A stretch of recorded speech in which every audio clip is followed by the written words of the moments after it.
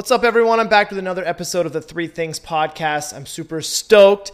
That's a bad pun. That's just a bad pun. But I am super stoked to be joined by Mike Baranis, a.k.a. the Stoked Brogy, a buddy of mine who I've met through Strength Faction, and we sat down for a nice conversation to talk a little bit about health and fitness, the evolution of Stoked Athletics, and then I talked to him a little bit about being a history major in college and how that's helped him in the fitness industry as well. Hope you guys enjoyed the episode, and I will see you next week.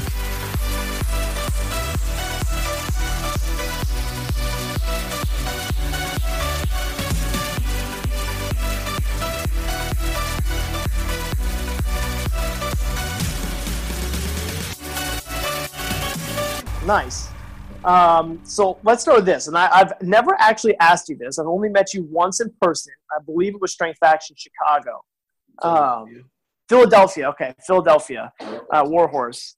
Why Stoked Athletics? Like, give me a little bit. Well, let me, and maybe you can kind of parlay this. I probably should have started with this, but give people kind of like a little, intros to who you are, what you do, why you do it. And then if you could, the first thing I was going to ask you is like, where's Stoked, like why Stoked Athletics and how it got its name? Sure. Yeah, man. Okay. So,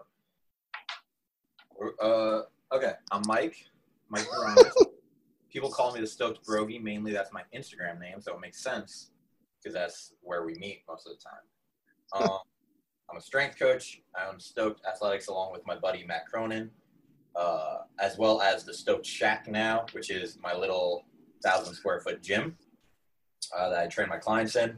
I work with, like athletes, gen pop, whatever. I have some teams that I work with from high schools and colleges around the area.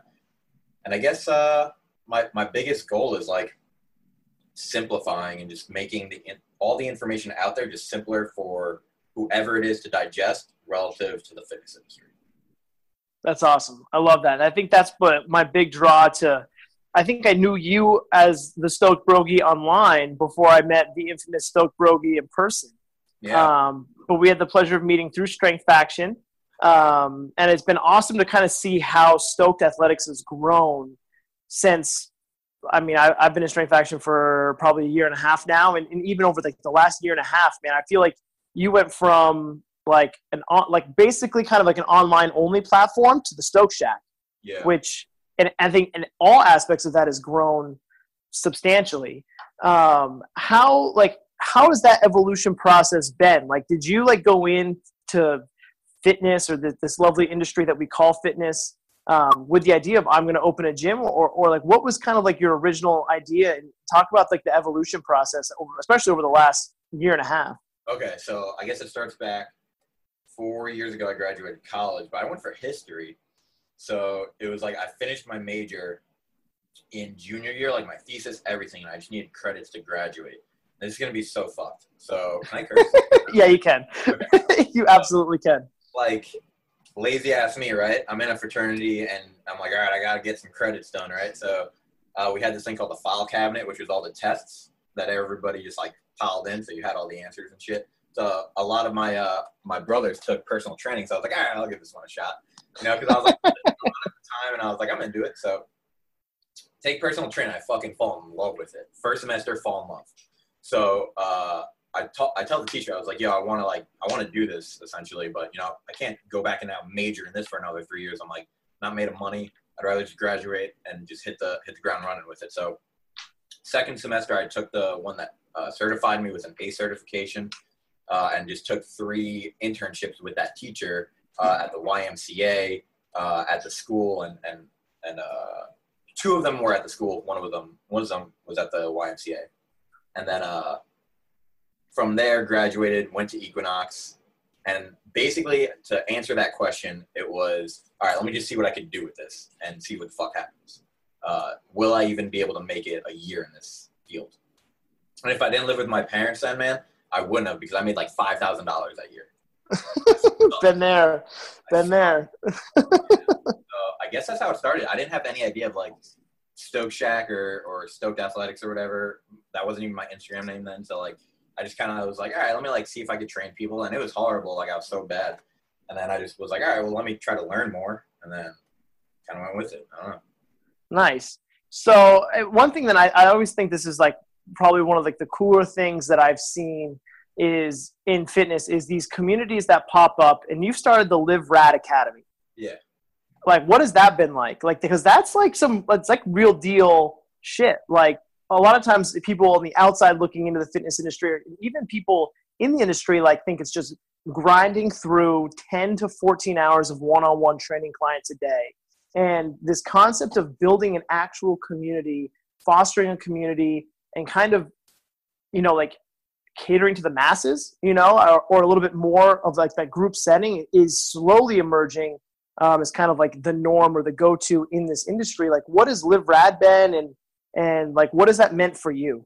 Yeah. So I guess I started with online coaching for, I guess, the online platform. Started with online coaching, and that was just like basically the equivalent of one-on-one in person, right? So it's like somebody comes to me, we talk about goals, we build a program, whatever. So then, gathered a bunch of clients doing that. I have my in-person thing, and I'm like, well, I want more of a group, the equivalent of like semi-private, I guess, or like group training for online. And I've seen people do it. So it was really based off Strength Faction. I remember calling Chris Merritt, and I was just like, dude, like, I don't want to seem like I'm ripping off you, but basically I want to do the same thing you're doing, but with Gen Pop. And he's like, yo, that's how we started. And it grew into like just trainers just wanted to learn from us. So I was like, all right, yeah, I want to. So I just put it out there, like, Live Rad Academy is going to be, I write a program that you can customize a little bit. And then we just, pump out some lessons, and we meet once a week on video chat, literally just pulling from Strength Faction and what we've been doing there, and just breaking it down a little bit more, and less from the perspective of strength coach or personal trainer, and more from the perspective of accountant or, union worker who just wants to not feel shitty and just get a little bit more jacked. Yeah, I know. Like you started by saying like your mission or your goal or one of the things you aim to do is simplifying all the information that derives fitness, nutrition, recovery, sleep. Like, I mean, you can't even pull up like CNN headline news and not see something about sleep and fitness come across the bottom of the ticker or something. Like, it's so, everything in fitness is becoming so mainstream and cluttered. Like, what is it like when like working in like a group Gen Pop? Like, what do you just find yourself having to debunk the most? That we need to keep doing more. Because I think we live in such like a materialistic and capitalist, and like we're both like, kind of like doing it on one side of it. So, fuck us too. But, like, I mean, at the end of the day, like, we gotta make ours, right? No. But like we live in such a, like, we see all these people just pumping out all this shit, and it's all just to make fucking money. And it's like, so from every side of it, somebody is just hearing like, oh, well, I got to buy those pills, and I got to buy that exercise piece of equipment, and the P90X is fucking sweet. I got to do that while I'm doing my workout. And then, to recover, I need to do this, blah, blah, blah. And it's like, all right, let's just chill out and start from like ground zero here. Like nothing. And like just build up from there. It's like, all right, let's just work out 3 days a week, man. And like, see what happens. And then like be really good at those 3 days. And what happens? They start progressing. They're like, oh, what changed? And it's like, well, you weren't running around. You were actually resting. You were recovering now. You didn't need to go to cryotherapy to recover. You just need to sleep fucking 8 hours, So I think debunking the idea of like, we need to constantly be going has had the biggest impact with at least the Gen Pop so far. Yeah, for sure. What else? Give me one more, because I really like that answer to the first one. So I'm wondering if you have another one. About debunking? Yeah, like what do you find like is just like a really common occurring? So like okay, so people like what would the next step be?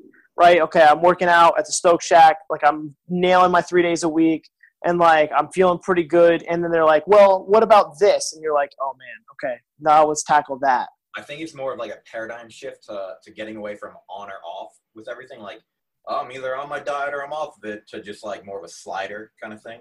Like, all right, dude, like, yeah, you ate a little shitty, now just eat a little better. Like it doesn't have to be on or off. Like, oh, like I didn't eat today, or I didn't eat as well today, so what's the point of working out? Like, no, like just it doesn't have to be so on or off. And I think just like approaching that mindset with everybody, and that building from like the nutrition standpoint to the recovery to the training, I think that's like the next step with a lot of people. I like it. I like the way you phrase that. It is a sliding scale. It doesn't need to be perfect, nor should it ever be. But I like the way you phrased it as like, yeah, you had a bad day. It's 4th of July yesterday. Like I saw your post on Instagram, like how to die on the 4th of July. Don't live your life. Thursday is going to come. The 5th is going to come, and you can start to, drive back, get on the steering wheel again and kind of steer everything to where you want it to go. But, the importance of actually like living, I think that's so underappreciated, I guess, in the fitness industry. People think like, well, I got to do this. I got to eat this. I got to make sure I'm doing this, or I got to work out here, or do this workout with my cult following here, whatever it might be, but really it's like just, finding that sliding scale, like you said, of this fits my life. This makes me feel happy about my life, and I'm enjoying the process along the way. And that is why I wanted you to ask another one, because that was a really good answer. Hell yeah, man. The Stoic Brogy. So I do have like one, like an inquisitive question. So like going to the Stoke Shack, like I've loved watching that like evolution of that 1,000 square foot room in the back, how it was like literally just space. Now you've got turf down. You've got some more pieces of equipment. The dumbbell regeneration over the last couple of weeks has been fun to watch. Love the purple accent, by the way. Like what has been the biggest, and I phrased it in two different ways, like the biggest either challenge or change you've had to make, having like an actual physical location to train out of? For my own company versus working for somebody. However you want to take it. Because I've always been in a facility, right? I've always been working for somebody else or whatever. Wait, what was that then? What was the biggest? Like, what's like been the biggest challenge of like having your own space, or changes you've had to make because you have your own space? That's a good question, man. I think I get very worrisome with that little guy on the shoulder just being like, dude, but what if this all fails? So confronting that, because I used to run from it, just confronting them, be like, all right, what if it does? What do we do there? And then like think about like saw this thing once called fear setting, not goal setting. I don't know if that was through Strength Action, but I remember seeing Tim Ferriss have a TED talk on it too, I think. But it was very much just like, all right, rather than like set our goals, like set your fears. What do you do if that happens? Like, all right, so if that happens, like I gotta like reach out to people and get a job somewhere and whatever, and like approach it that way.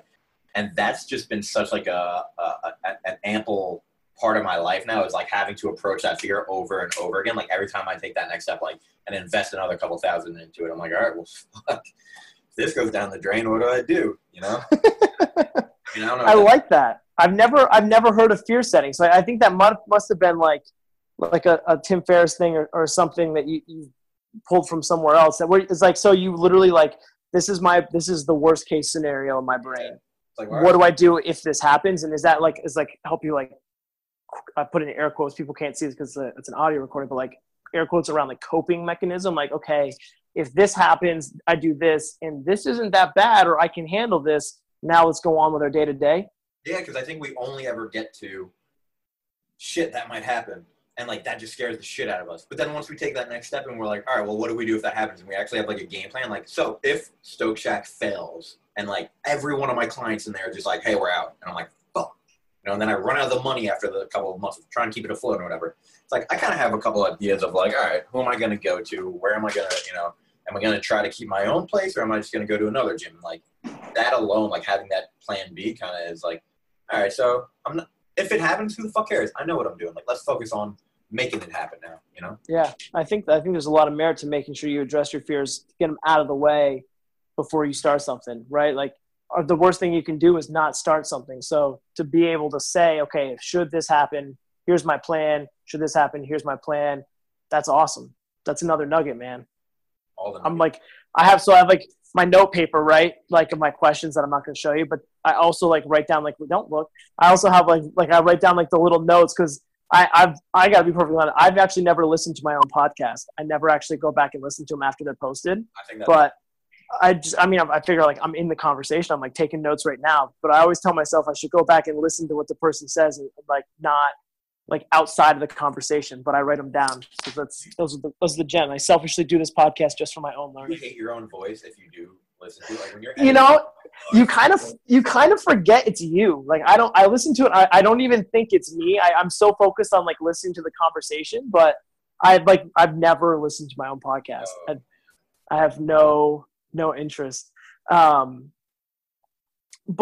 talk a little bit about what it was like in the time leading up to going into a tangible space. Because like you said, you were in a facility, you know, you worked for someone, Stoked Athletics was a thing. When did you know, hey, I should actually give like a tangible, like a brick and mortar-esque gym a shot? What was that like? How did you know when it was time? And just kind of pull back the curtain a little bit, if you don't mind, on what that process was like for you. Mm-hmm. So I was working at Superior Athletics with Bill Rom. And he helped me out so much growing as a coach, man. And it was just like, as I was working for him, like, there's always been that side of me that's just like, you want to do your own thing. Like growing up, it was always like, you know, like do the opposite of the parents, teachers, like that whole like, fuck the man system, blah, blah, blah, blah, whatever. Right. So, yep. So like, it was always in my head, like, dude, like you need to do something on your own. So like, even while I was working for Bill, there was a time where I was renting out space at this like really small boutique gym and training my own clients there, just so like I had my own thing. But it wasn't really my own thing. It was like, I'm just at this chick's, like, you know, she kind of does like Zumba-y classes, whatever, had some equipment, whatever. So I was in there. So then it was just doing that for a while. It's like, you know, like I'm picking up some clients there, and like every time I pick up a client or somebody just hands me their money, I'm just like, oh shit, like they're just trusting me. They're trusting just Mike. Like that's it. It's just standalone Mike, right? So they're trusting me, and there's just this thing going off in my head, just like, all right, so like, what if just more people did that?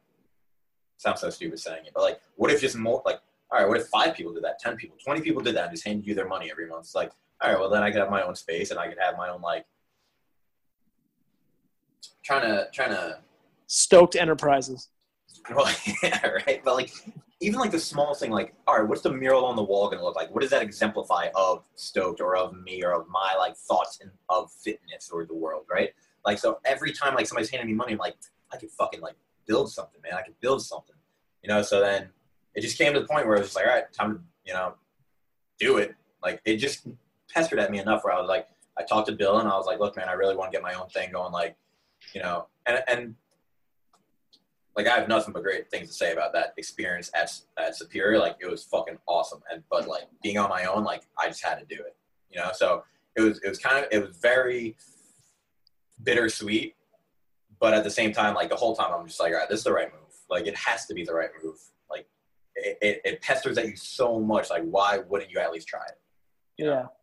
Yeah. It's crazy. Some other people that have been on the podcast, John Moljo especially, like, is a guy that worked for someone else, went independent contractor, similar, like he was in the back of an MMA gym versus like, you know, someone like in a Zumba gym, like had some equipment, and it always like you guys have said the same thing. Like, it's just always been like either the thought that's in the back of your head, like I got to do this, or the drive that you've had, like I got to do this. But it is funny how like similar people are with that mindset, you know, across the board, especially to think like entrepreneurship, like trying to build your own space, your own culture. Like it's a very common mindset, you know, that you just kind of tell. It's like we have athletes here at our facility, and like you can always tell who's a Division I athlete because they have like the it factor. Like they're just different than the other athletes, the way they work out, the way they train, the way they talk, think of their bodies, think of their sport, think of everything. And it's kind of like that with like business ownership too. I feel like it's kind of like a different, it's like, it's more than a business. It's like a reflection, clearly a reflection of yourself. And you said that, like, you know, like, oh, what if I'm able to, like you said, the mural on the wall, like, what does that exemplify about me? What does it say about me? Like, the level of thought that people put in to their creation is unbelievable. And it's so awesome to hear like people that have like evolved to that point share it, because there's so many similarities. It's the littlest things, man. Like every little thing about how, like, even that purple accent, like I was like, because I want to fucking put purple on my dumbbell. And it made me so happy to be painting fucking, you know, scrubbing dumbbells and then painting that little line on it. It's like, fuck yeah. I love it. I thought, you know, it's funny you said like, what's like the biggest challenge or change that you've had, like having your own space? Be like, well, you know, you take care of the equipment a little bit differently when it's your own, and you've got the wire brush out and the vinegar soak, and you're like scrubbing the rust off the dumbbell. Like you treat them a little bit differently. Like there's like, hey, easy on those weights. Set them down gently. Please don't throw them into the wall. That's funny. And so my last question, and this is just kind of a spur because you said your major was history. Mm-hmm. Tell me how you use the lessons you've learned as a history major every day coaching people. Oh. Do you? I think like I'm a business major, so I was in a similar path of you. I fell into personal training through like a big weight loss for myself, and didn't want to transfer into the fitness major on campus at SUNY Plattsburgh because I was 2 years in and I just wasn't like you said. I was at SUNY Plattsburgh, man, the real upstate. Okay, nice.